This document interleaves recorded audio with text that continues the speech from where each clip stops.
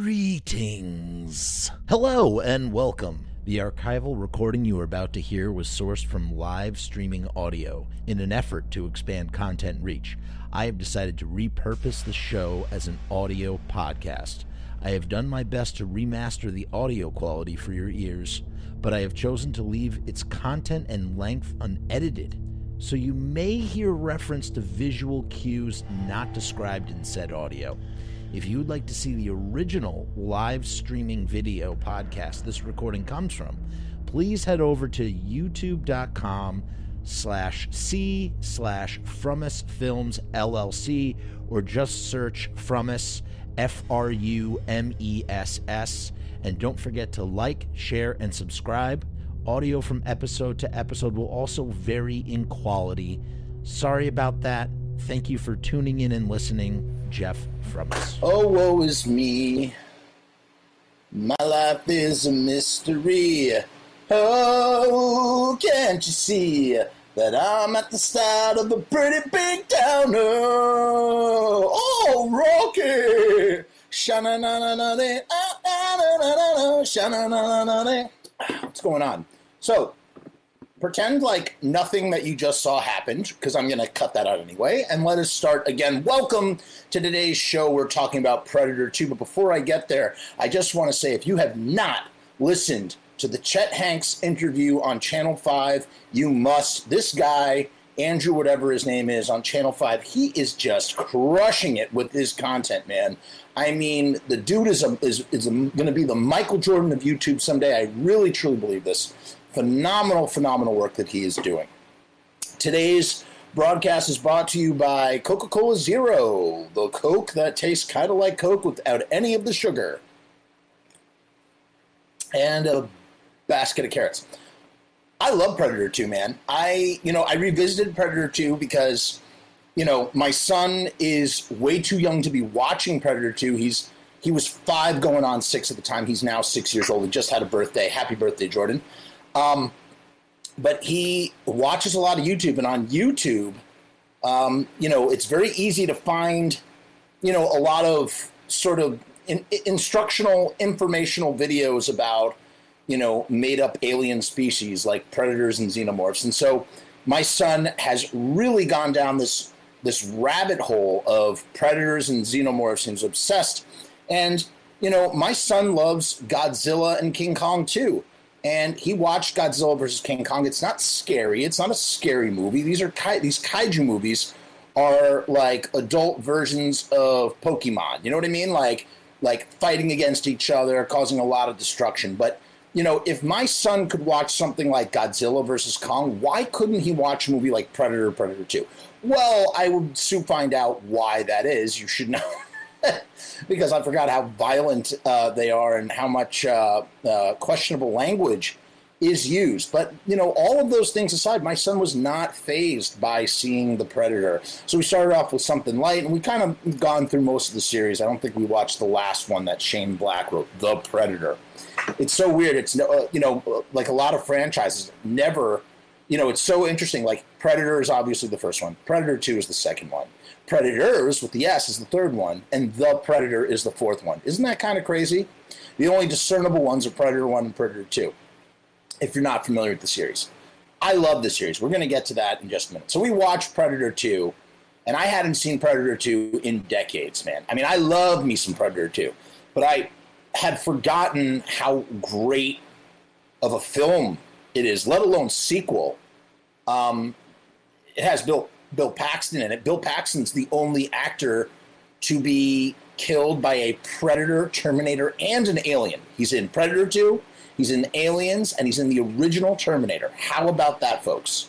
And his character's great, but we'll get to that in a second. Let's talk about the epiphany that I had while watching Predator 2 for the first time in years. What I didn't realize is Predator 2 is actually sort of a secret Lethal Weapon film. In fact, it's in a weird kind of way, if you take Predator and you blend it with Lethal Weapon, like the title of this YouTube video says, you in fact get Predator 2. And it makes sense. This was made in 1990 on the tails of Lethal Weapon 2.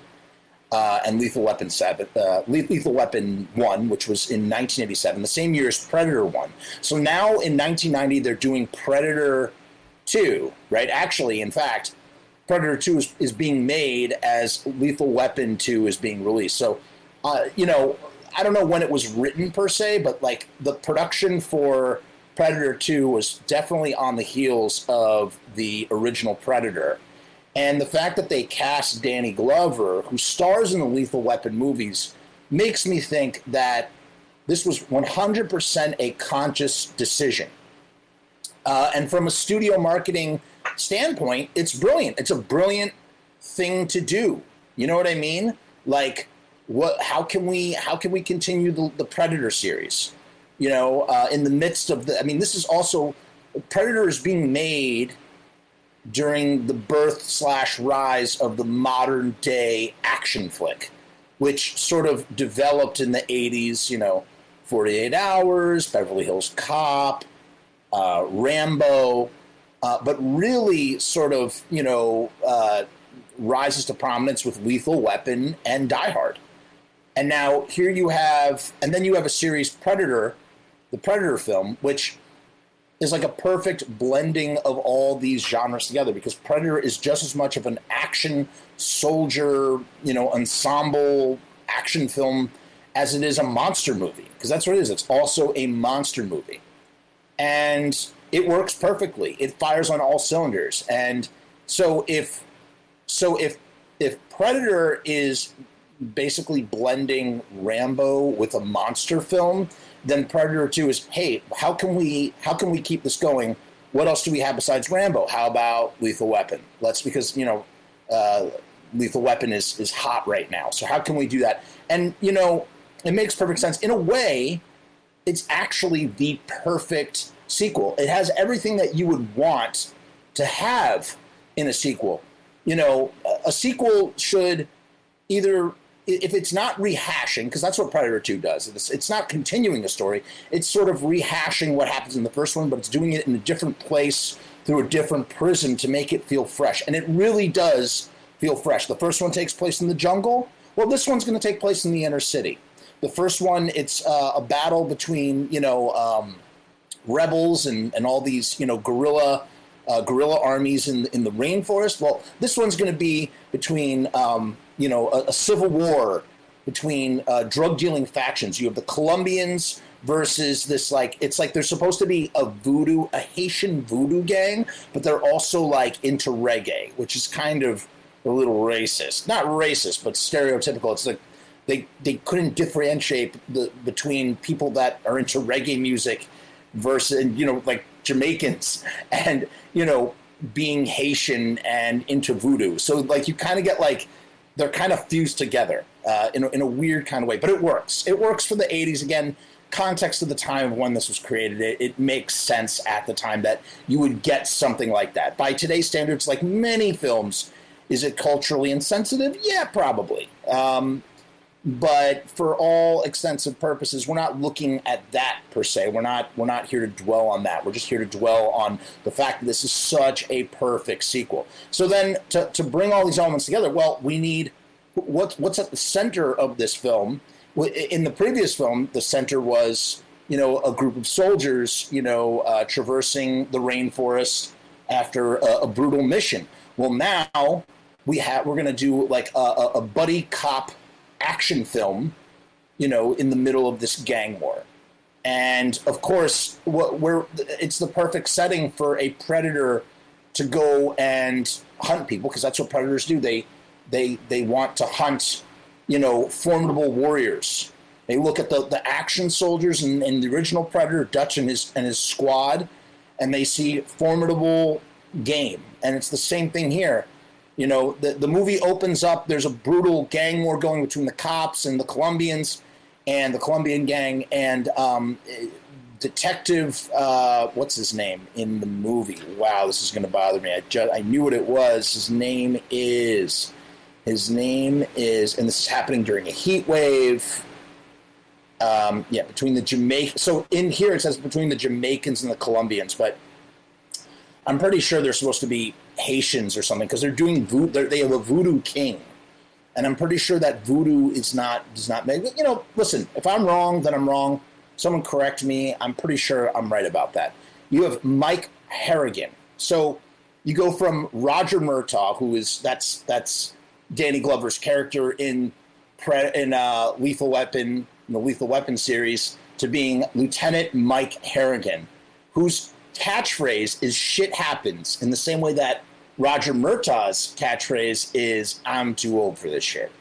I'm getting too old for this shit. Whatever. It's great, man. It's a great, subtle yet not so subtle, way to take a trend and use it for a sequel, to an entirely different franchise. And the characters usually in your horror sequels, your characters are going to be kind of flimsy fodder for the monster or killer or whoever to slice and dice. But here we actually get some well-rounded, well-thought-out cop characters who are all in the squad together. And I think that's where that Lethal Weapon element comes in. Because what do we love about Lethal Weapon's chemistry? You have Riggs, who's a loose cannon, semi, doesn't care whether he lives or dies. I don't want to use that S word. He's that S word who doesn't care if he lives or dies. He's a wild card that, gets results even though he creates a lot of damage in the process. And then you have Roger Murtaugh, who's like the safe, by the book, sergeant at arms, well respected, who does things methodically. And together they're Riggs and Murtaugh, the Lethal Weapon. You know what I mean? And then here, what you have Danny Glover as Lieutenant Mike Harrigan, who is basically playing his Lethal Weapon brother, Mel Gibson. He's basically playing Riggs, except his name is Mike Harrigan. And maybe he's not as, he does care whether he lives or dies and whatnot. But he's not above sort of breaking the rules in order to get results. And then you have Ruben Blades as Detective Danny Archuleta, and that's his best friend. And he, spoilers to a 30-year-old movie, he gets killed. You have Maria Conchita Alonso as Detective Leona Cantrell, and she is the third person of this like 3-person squad, and she doesn't take any crap. And there's some sort of sexist or attempted to misogynistic sort of moves put on her, and she just sort of grabs people by the balls and is like, I don't play that shit. And she's awesome. She's an awesome, solid character in this film as a result. And then you have the new guy on the team, played by Bill Paxton. That's Detective Jerry Lambert, who is transferred from another precinct into the Metro Command. That's Metro Command is where Mike Harrigan leads a squad of cops. And they have such chemistry, and the relationships feel so developed. You genuinely care about what is going to happen to these cop characters. And, I remember when I watched it, again, like I said, like 2 decades prior was like the last time I really sat down and watched Predator 2. I remember distinctly Maria's character, Leona, getting killed on the train as she pursues Bill Paxton. And I was totally wrong. She doesn't. I completely forgot that the Predator sees that she's pregnant and spares her, which gives us a little piece of information about the Predator that is sort of alluded to at the beginning in the first film, when the Predator, the original Predator, played by Kevin Peter Hall in both films, he does not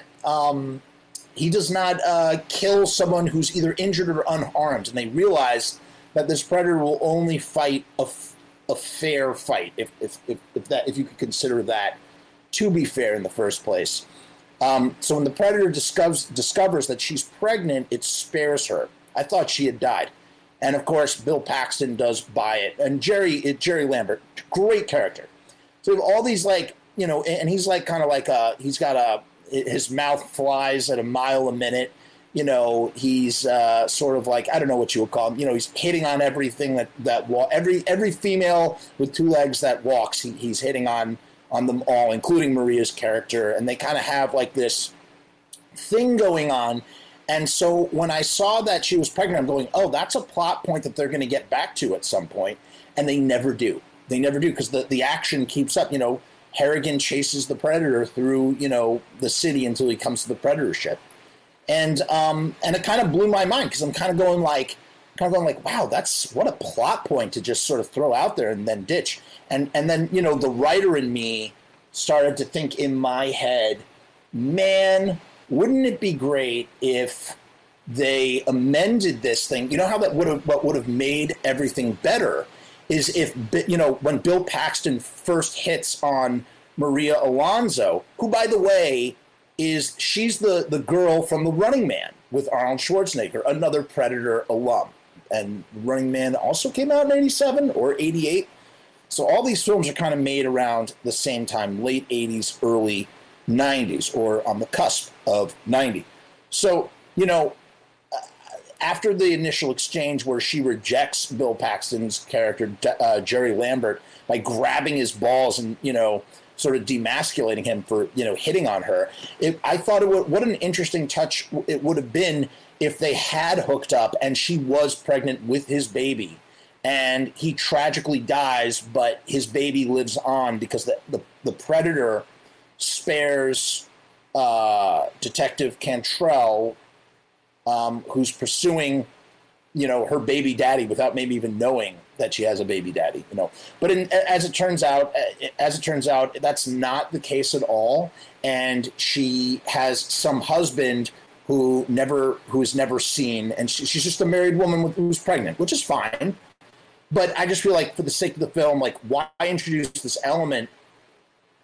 Which, I don't know. It just seemed like a real missed opportunity in that kind of way. Daniel says Joe Pesci would make a weird Predator. I agree. That would be really bizarre. You'd be like, hey, you think I'm funny? That's a terrible Joe Pesci. Forget my Joe Pesci. You think I'm Joe Pesci? Let's just forget that I'm trying to do that, because that was so embarrassingly terrible, okay? But yeah, it's a really, really good sequel. And basically what happens is you have the Civil War, like I spoke about. You have the Colombians, and this in Wikipedia here it says Jamaican drug cartels, but I think they're Haitian, man. The Voodoo King wants the Colombians dead, and basically the Predator is like a serial murderer. The Predator keeps sort of picking off these drug dealers, and they have to solve the crime as to who is picking them off. And then meanwhile, their jurisdiction keeps getting messed with by this guy named Peter Keyes, played by the crazy Gary Busey. He's posing as a DEA agent, leading a special task force investigating the drugs that's going on. But in reality, he's part of a much different, deeper government program who basically is aware that there are these Predator aliens, and knows all about what happened to Dutch in the first Predator. And he bridges the sequel with the original by telling us, sort of rehashing what happened to Dutch and his team. Now, what's interesting is originally this role was not made for Gary Busey. Originally, it's not supposed to be Special Agent Peter Keyes. It's supposed to be Dutch himself. That's right. Arnold Schwarzenegger was supposed to head up a team dedicated to capturing the Predators. And what happened was he declined to reprise the role, being, just before on the cusp of doing Terminator 2 and, blowing himself up into not just a superstar, but a mega gigantic superstar, if that's even possible. You also have a bit part played by Kent McCord as the Captain Pilgrim, who you may recognize as Kurt's father in Return of the Living Dead 3, one of my favorite films. And it was a shock to realize that he was in this film, which I thought was really, really cool to see him. He's in a bunch of stuff. But basically, the Predator is like, on one hand, you almost think the Predator is like a vigilante. And then on the other hand, you're kind of like, whoa, like this Predator is like a serial killer. They think they're hunting a serial killer. And the MO is the same. Skin bodies hung upside down. They're finding strange tech, weapons that are, light as a feather but cut like steel, stuff like that. I never forgot that line. In 20 years since I had previously seen it, I always remember that. Yeah, it's light as a feather, but it cuts like steel. Talking about the little projectile that that gets fired into a vent, and then of course the character of what's his face, Blades. No, not Blades. No, the Blade is the name of the guy. Ruben Blades, who's also in Fear the Walking Dead. Detective Danny Archuleta. He goes back to the scene of the crime to find the weapon because he saw it at the crime scene, and he gets killed too. And then suddenly it becomes personal for Danny Glover, Lieutenant Mike Harrigan, and the Predator, the City Hunter, as they call him, the City Hunter, who thinks that for him this is like shooting fish in a barrel, but he has no idea who he is dealing with. He doesn't realize the toughness. The movie is kind of like a metaphor for almost like you don't know how tough LAPD officers have to be at the height of the drug war in the late 80s, that kind of thing. I think a little bit. It's kind of interesting when you think about it like that. And the movie, the writing, the story, in addition to the characters being as great as they are, in addition to the script feeling tight and having, like I said, good character development, the pacing of the film never lets up. It just goes on and on and on. There are parts where it like breathes and kind of slows down, but for the most part, you are just like you're tapped into the story, and it just goes and it goes and it goes. And especially when they get to the graveyard and he realizes, when he finds his partner's necklace, and then the two officers, they hop on the train. Maria and Bill's characters hop on the train, and we find out that she's pregnant, as we said. And then it literally just becomes a man versus alien hunt. And then, well, that's not true, because then Gary Busey's, reveal comes about, and we find out who this Predator is. He likes to eat beef out of a, meat locker, slaughterhouse, and they try to trap the thing there. And again, it's just like, once again, it's like cop instincts and attitude will always trump having the best weapons. Because Gary Busey, for all intents and purposes, has all the tech that he needs in order to, track this thing down. Daniel says, the best part of this movie was at the end, and the ship and the Lost Hunters. I totally agree. So what this movie does that makes it, more interesting than anything else, this movie introduces two things. One, it can, just like Aliens did for Alien, it opens up the world. This is not just these things. They come here to Earth. They've been doing it for a long time, as we see with the antiquated flintlock pistol from 1750 or 1715. There are lots of them, and they have a sense of deep honor. Because even after Danny Glover faces off against the one-armed City Hunter, they don't kill him. They let him live because he won. So they have like this code of honor as the warrior race that they are. But we get to see what the Predator ship looks like, and more than anything else, we realize when we look at the trophy wall with all the different alien skulls, these things hunt game all over the universe. And it kind of blows your mind. And then they do something, way before we got Marvel movies, way before we got crossover movies of any kind, even though the crossover is not a new concept and goes back to the Universal horror monsters. But we get this revelation/reveal that aliens are hunted by predators, xenomorphs. We see a xenomorph skull hanging on the wall. And, again, this piece of currency, again, pop culture knowledge in a pre-internet age was social currency. So to know this was like new. It meant that you were on the up and up. Yeah, don't you know? Aliens and predators, same universe. Aliens are hunted by predators. So much so that I believe that the Dark Horse franchise, Alien versus Predator, begins, with this impetus in Predator 2. I don't think there had been comics before that point. Somebody prove me wrong. I may not know what I'm talking about. Probably most likely don't know what I'm talking about. But it's my understanding that this was the movie that began it. Let's take a look at some of the trivia here before we wrap things up. But it's great. It's a revelation, and it just adds so much to what we're seeing. So wow, there's a lot of items here. The filming of the alleyway scene was very troublesome for filmmakers due to the rough neighborhood. The alley was littered with garbage, most of which is used in the film, and plagued with large rats. Local residents, angered by the noise created by the film crew, would throw bottles and paper bags filled with feces from the windows at the crew in the alley below. Worst of all, the film crew found a dead body hidden among the garbage. The most horrible places I've ever had to film were the alleys of downtown Los Angeles, Shane Mahan commented, and Predator 2 was shot at a lot of these disgusting alleys. They were dirty and depressing and ghosts with people peeing on the walls. We'd be rigging something and there'd be rats there. The Jamaican Voodoo Posse gang seen in the film were based on actual gangs that were terrorizing New York City and Kansas City in the mid to late 80s. Again, is there Jamaican voodoo? Again, forgive my ignorance. I'm pretty sure voodoo is a Haitian concept. I don't think that's a Jamaican thing.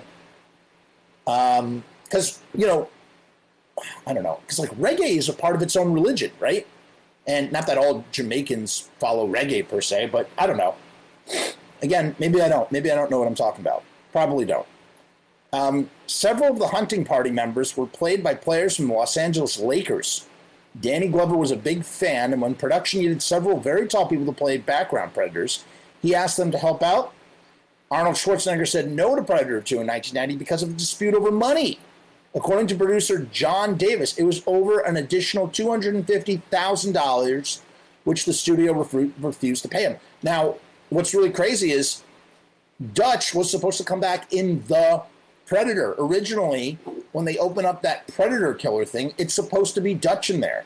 So it's not the first time that Dutch almost made a return to the series. Mind you, again, this is how great this series is. It never repeats itself. For better or for worse, it never repeats itself. The first one takes place in the jungle. The second one takes place in the inner city, blending lethal weapon, as we said. The third movie, which is a phenomenal entry in this series, that in my opinion, arguably might be the best one of them all, or at least my favorite. They go to a war world, a game planet that the Predators bring them to. So they take the story to outer space, and yet it feels just like the first one. So it's literally almost like a reimagining of the first one with a bunch of really dangerous people from all over the world. You have that wonderful reveal of Topher Grace's character that he turns out to be a serial killer. It's phenomenal. Walter Goggins as the convict who shivs the Predator. It just works, fires on all cylinders. And then you have the fourth one where they're trying to, the fourth one is kind of a rehash of, I guess, maybe Alien versus Predator Requiem along with Predators. And it's not very good out of them all. But they all do something different, which I respect and appreciate. Stephen Hopkins was given the task of directing Predator 2 after greatly impressing the studio with directing A Nightmare on Elm Street 5, The Dream Child. He had been given just 4 weeks to shoot and a further 4 weeks to edit the film. This meant they had to shoot on one stage while the crew dressed the other, allowing them to shoot almost continually. The spear weapon that is used in the film disappeared and was reportedly stolen after filming was completed. With more time than the original Predator, Stan Winston, Stephen Hopkins, and Lawrence G. Paul came up with ideas and designs with more exotic weapons, the retractable spear, the detachable pinchers, the smart disc, the net, etc., for the Predator to use to differentiate the film from the previous one. The tech is so cool, and I love that part where he has to repair himself, and he has that mess kit that he takes off his back. It's just so fun. Kevin Peter Hall, who played the Predator in the first film, had studied African tribal dancers in order to get the feel and flexibility of the Predator and give him a personality. Kevin Peter Hall also replaced Jean-Claude Van Damme, who was the original Predator in a much different design that looked terrible, by the way. And it was really great that they went with the design that they went with. The subway attack scene was directly adapted from the first Predator comic book series. The producers thought it was cool and wanted to use it in the film. After having the lower portion of its left arm slice off, the City Hunter was played in wide shots by one-armed stuntman R. David Smith.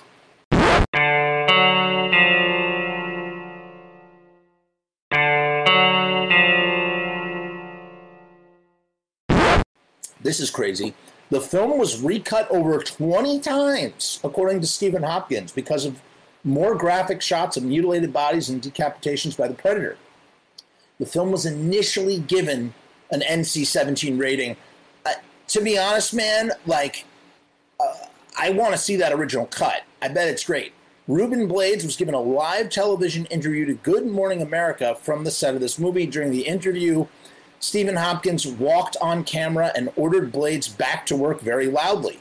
The incident was so embarrassing, Blades and Hopkins did another interview a few days later to apologize. Wow.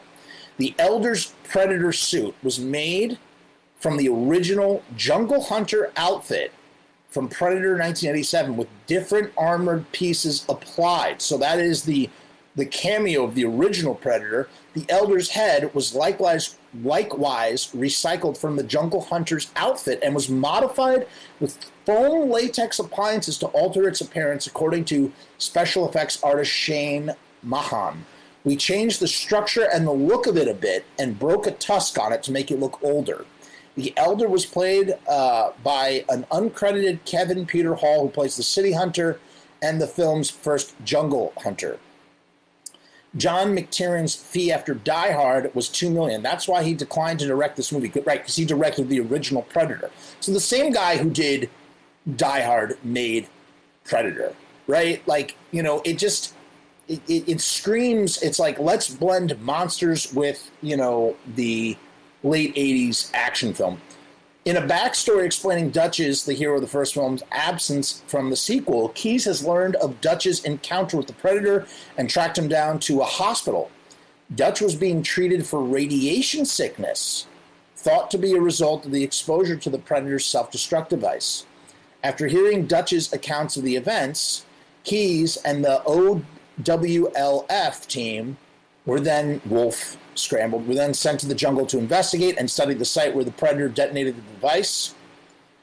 They found evidence of a spaceship launch in the jungle, and the deceased Predator ship had automatically returned to the Predator homeworld. Dutch later escaped from the hospital and vanished, and Keyes believed he was still alive. Respirators were required during the slaughterhouse scene due to the debris and chemicals that had filled up the inside of the set. The original storyline of the film was to have taken place in New York City, but Jim Thomas and John Thomas quickly changed it to Los Angeles because of budgetary concerns. The scene where the Predator raises the skull during the lightning storm would have taken place on top of the Chrysler Building. That makes sense. Some of the Predator sounds were recycled from the Tremors film from 1990. All came out right at the same time.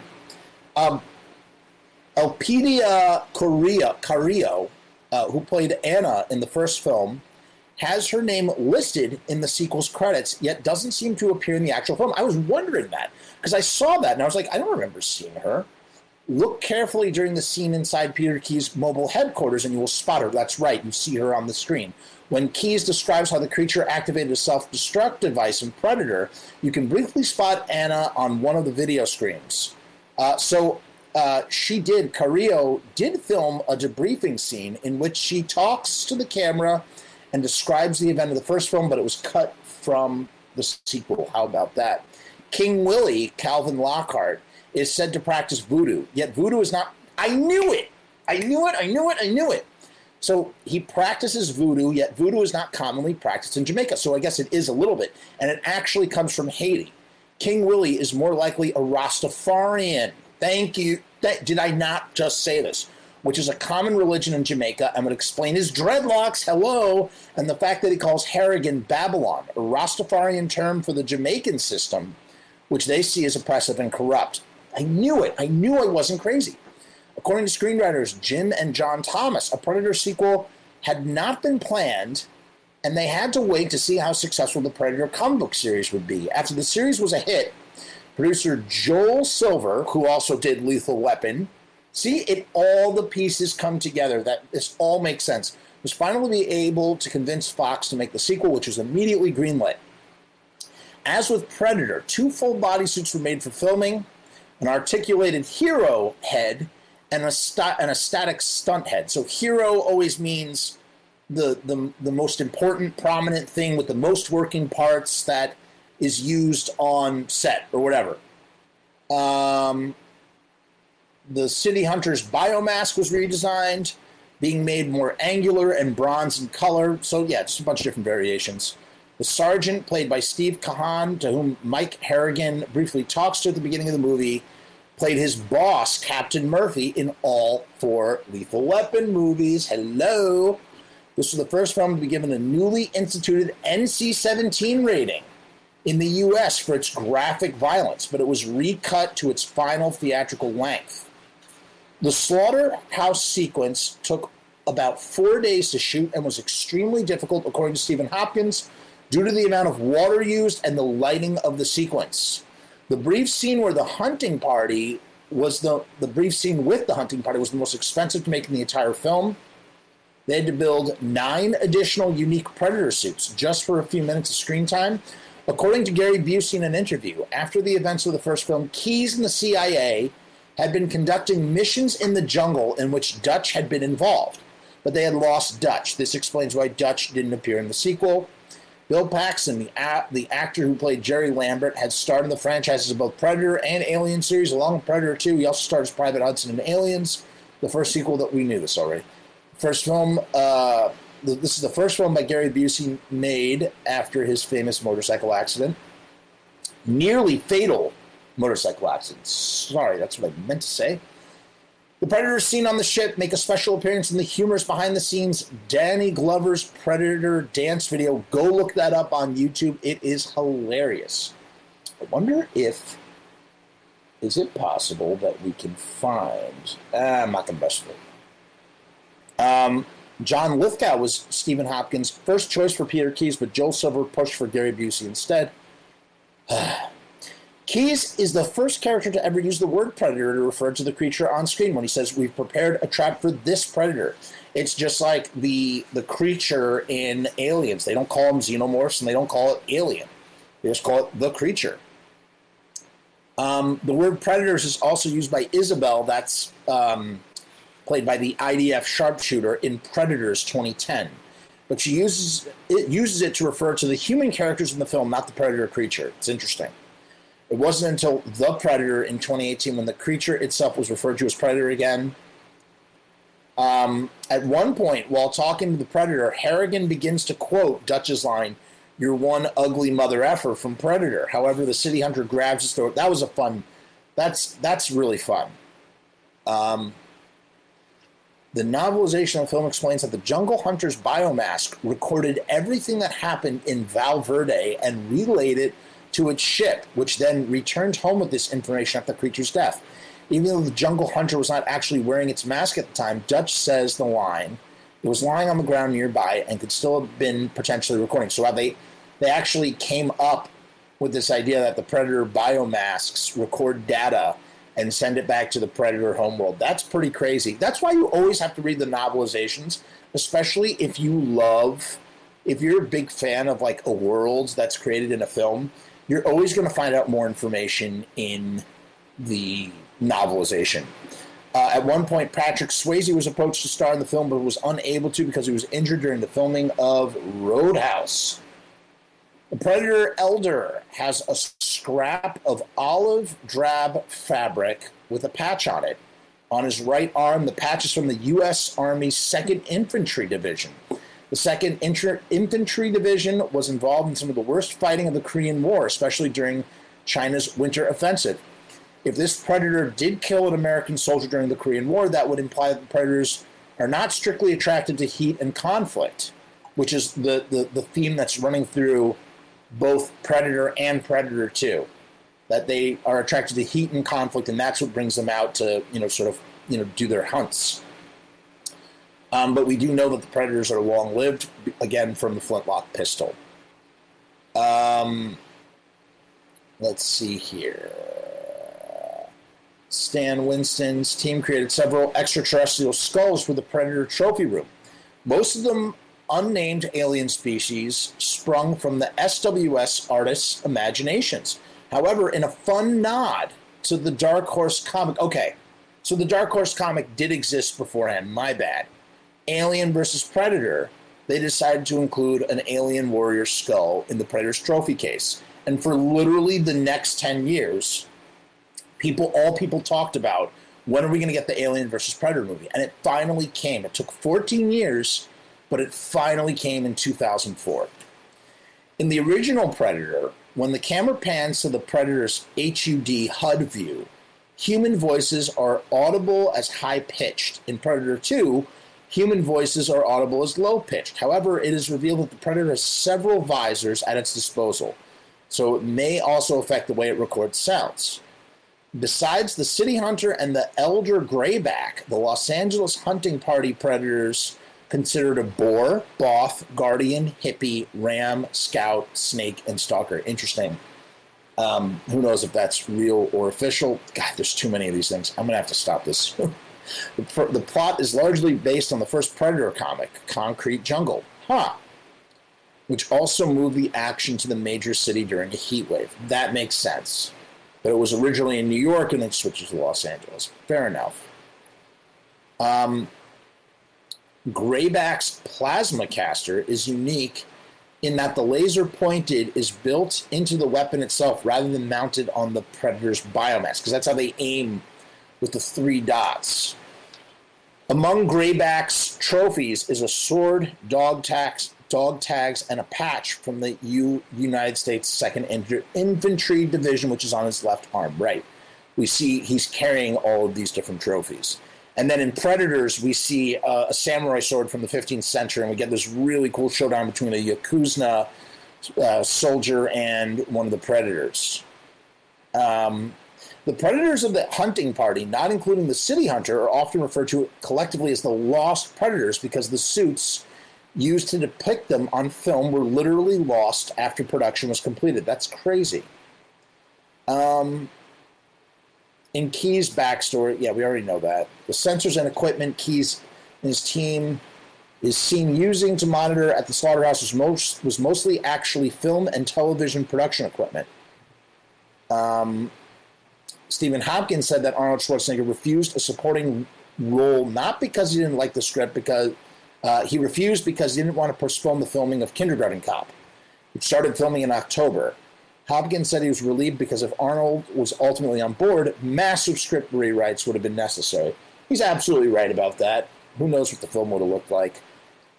The prop flintlock pistol used in Predator 2 was a commercially available non-firing replica from the Spanish manufacturer Denix, made in cast pot metal and hardwood. The external Maliquet mainspring and full cock sear was purely decorative. That's really cool. In the novel, the elder predator is called Grayback. So that's why the credits here, the trivia here uses Grayback. Yeah, so Danny Glover, Gary Busey, and Steve Kahan all co-starred in the original Lethal Weapon, produced by Joel Silver, who produced this film. It all makes sense. In the novelization of Predator, the scene where the City Hunter scales the building with Jerry's skull and spine and raises its combi stick to the sky, attracting a bolt of lightning, happens far earlier, and the skull in its hand at the time was Danny's, not Jerry's. There's a really gnarly scene where he rips out the spine and the skull at the same time, mimicking what happens in the original one with the Native American dude. I forget his name. The spaceships seem to be there as kind of a headquarters for the Predator aliens. Other than the hunt, no explanation is given for their presence. Viewers have suggested that each Predator was sent out to hunt. They all go hunting in various places at the same time or in close time frames in order to minimize the chance of being discovered. Once the hunt is complete, they return to the headquarters and head back into space. That makes sense. The Predator in this film was simply the last to complete his hunt. The ship was there to collect the Predator before his hunt was complete because he wasn't following the ritual and was being too high profile. Interesting. For the Predator's decapitation of the voodoo priest and Jamaican gang leader, King Willie, Stan Winston studio artist created a total realistic severed head. It looks really good.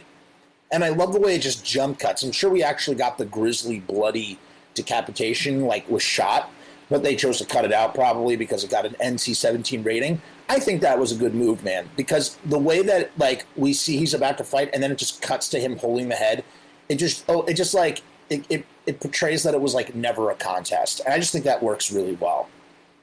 So I didn't know this. In the comics and novels, the alien species is known as the Yautja, Y-A-U-T-J-A, Yautja, or the Hishkwiten in some instances. That's weird. The gunfight in Los Angeles was shot in 3 long days with the exception of the interiors of the building, which was shot on the Fox lot. That's a repeat. In Hunters and the Hunted, the making of Predator 2, Gary Busey states that his character set up the last mission, referring to the mission in Predator 1987, and that Dutch was lost 9 weeks after the events of the previous film. So he gives a bunch of backstory in the making of that thing. In the novelization of Predator 2, Keyes mentioned Dutch's Olympian physique. This is likely a humorous nod to Schwarzenegger, who won Mr. Olympia bodybuilding competition 7 times before becoming an actor. Skip that one. In the original script, the penthouse sacrifice of the Colombian drug lord Raymond Vega was very different. The script shows the Jamaicans attack Vega's place while Vega is merely sitting alone in his apartment and relaxing, not nakedly banging his mistresses. And it's just one mistress. And before they can kill him in the ritualistic ceremony, the Predator strikes and wipes out the voodoo posse. Raymond witnesses all this happen as the Predator spares him since he's unarmed, and is thus later used by Keyes to gain information on the Predator. In the final shooting script, they switch it so that Vega is killed, while his girlfriend witnesses the Predator kill everyone, as we know.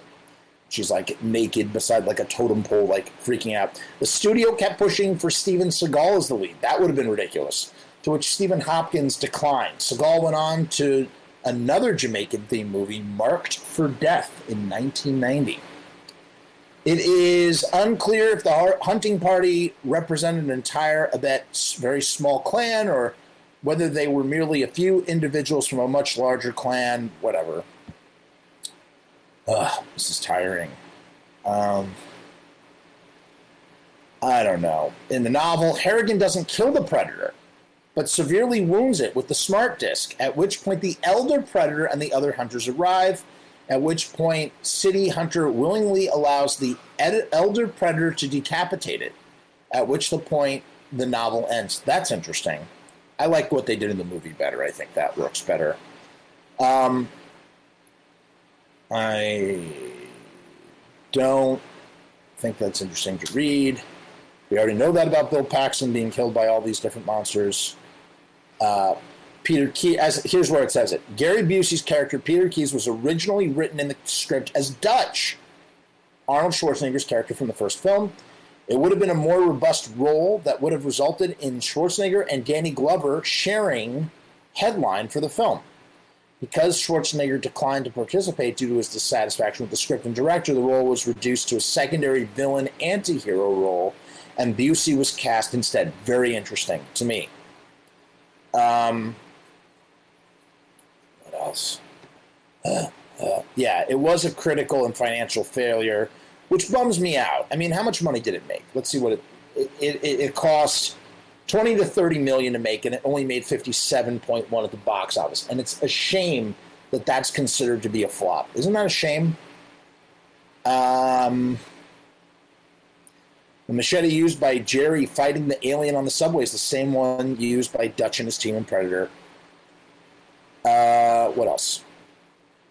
I don't know, man. I don't know. This is all just, let's see if there's a spoiler. Here we go. The trivia items may give away important plot points. Oh my god, there's a ton of these. Putting the alien skull in the trophy case on the Predator ship was the idea of director Stephen Hopkins' way of showing off all the different species and creatures of the Predators have hunted and killed. It was also a nod to the comic book Aliens vs. Predator, which was quite popular at the time. Since 20th Century Fox owns the Alien franchise, it was easy to obtain the rights to use the alien head in the film. This excelled popularly of the Alien vs. Predator series crossover through the 1990s, which led to more comic books.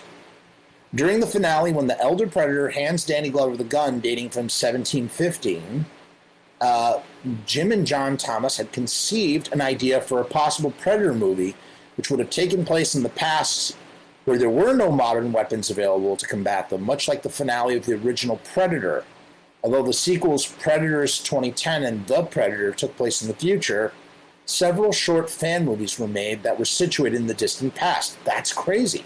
Such as Predator Dark Ages, didn't know that exists, during the Crusades, and Predator Celtic Days, which indeed took place in the 18th century and explained the possible origin of the gun.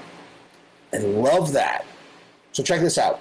The writing on the antique flintlock pistol was one of the Predators, which one of the Predators gives Harrigan, that's Grayback, at the end says Raphael Andolini, 1715.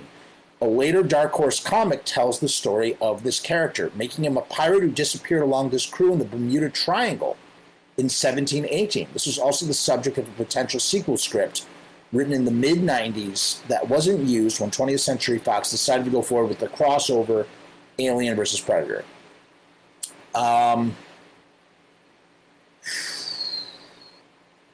Bill Paxton and Lance Henriksen are the only actors to have been killed by an alien and a Predator and a Terminator on screen. I guess Lance Henriksen was too, if you include Alien versus Predator. That's right. So Lance Henriksen as well can be. That's good trivia. That's a good little trivia thing. The following scenes were deleted from the final cut of the film. A subplot involving Leona's pregnancy. The chase sequence where Danny Glover tracks the Predator all the way to the slaughterhouse district was extensively longer. Gore and mutilations and all of the murders that the Predator had done, including Bill Paxton's in the tunnel. The fact that the city hunter returned Danny's necklace in the cemetery could be evidence that the creature respects him. But it also could have been a means to taunt or intimidate Harrigan. I think it was maybe a little bit of both. You know? We already got that already. The Predator doesn't kill Leona because she's pregnant. The Predator lives and plays by 3 rules. Never kill unarmed people, never kill pregnant women, and never kill children. See, I didn't know that. That makes a lot of sense. That's on brand. All right, so check this out. Originally, there was a great subplot regarding Leona's pregnancy. The scene where Harrigan meets Jerry at a bar to discuss keys was originally part of a longer scene where the officers celebrate Leona's birthday there. Her husband, Rick, was introduced during the sequence, although neither of them knew that Leona was pregnant at the time. Before he talks with Jerry, Harrigan briefly chats with Leona, who reveals that one of the bodies from the massacre at the beginning of the film is missing. The whole scene was reduced to just a conversation between Harrigan and Jerry in the final version of the film, although it appears in the novelization. But how much better would it have been if Jerry had hooked up with Leona? Forget the husband, or maybe the husband exists and they had an affair and then they have a kid. That just would have been such a cooler way to handle it, I think. So this is set 10 years after the events of the first film, because it takes place in 97, even though it's made in 90. What else? Oh, yeah, then you had Morton Downey Jr. as the hardcore reporter, Tony Pope. That was pretty funny. You see him in a whole bunch of stuff. That doesn't ever... Would have been kind of cool to see his end, see his end met by, the Predator, or maybe the whole film finishes up by bringing us back to Tony Pope, played by Morton Downey Jr., as he talks about the real truth of what happened, and yada yada yada. Who knows? Let's see what else we have here. Blah blah blah blah blah blah blah blah blah blah blah blah. In the first film, Arnie's team gets sent in on what they are told is a rescue mission after one General Hopper was sent in but disappeared. There are hints in this film that Keyes sent Arnie's team in to draw the Predator out, as he explains the events of the first film in detail to Harrigan. pointing out to what they have learned from it and claims they have waited a lifetime for the upcoming experience. So that would be a great tie-in, you know, have him be the reason that Dutch and his crew even went in there in the first place. I like that a lot. I think that's it, guys. I think that's it. So, what do you guys think of Predator 2? Do you like it? Check it out. If you enjoyed this video, please make sure to like, share, subscribe. That would be great. What else can I say? Leave a comment, leave a like, subscribe, blah, blah, blah, blah, blah, blah. Tune in tomorrow for Streaming Evil Live show, and on Thursday we have our boy Chris Jimenez back for another episode of Sinful Celluloid. Can't wait for either. It's going to be a lot of fun. We have a wonderful way of saying goodbye here. We say peace and hair grease.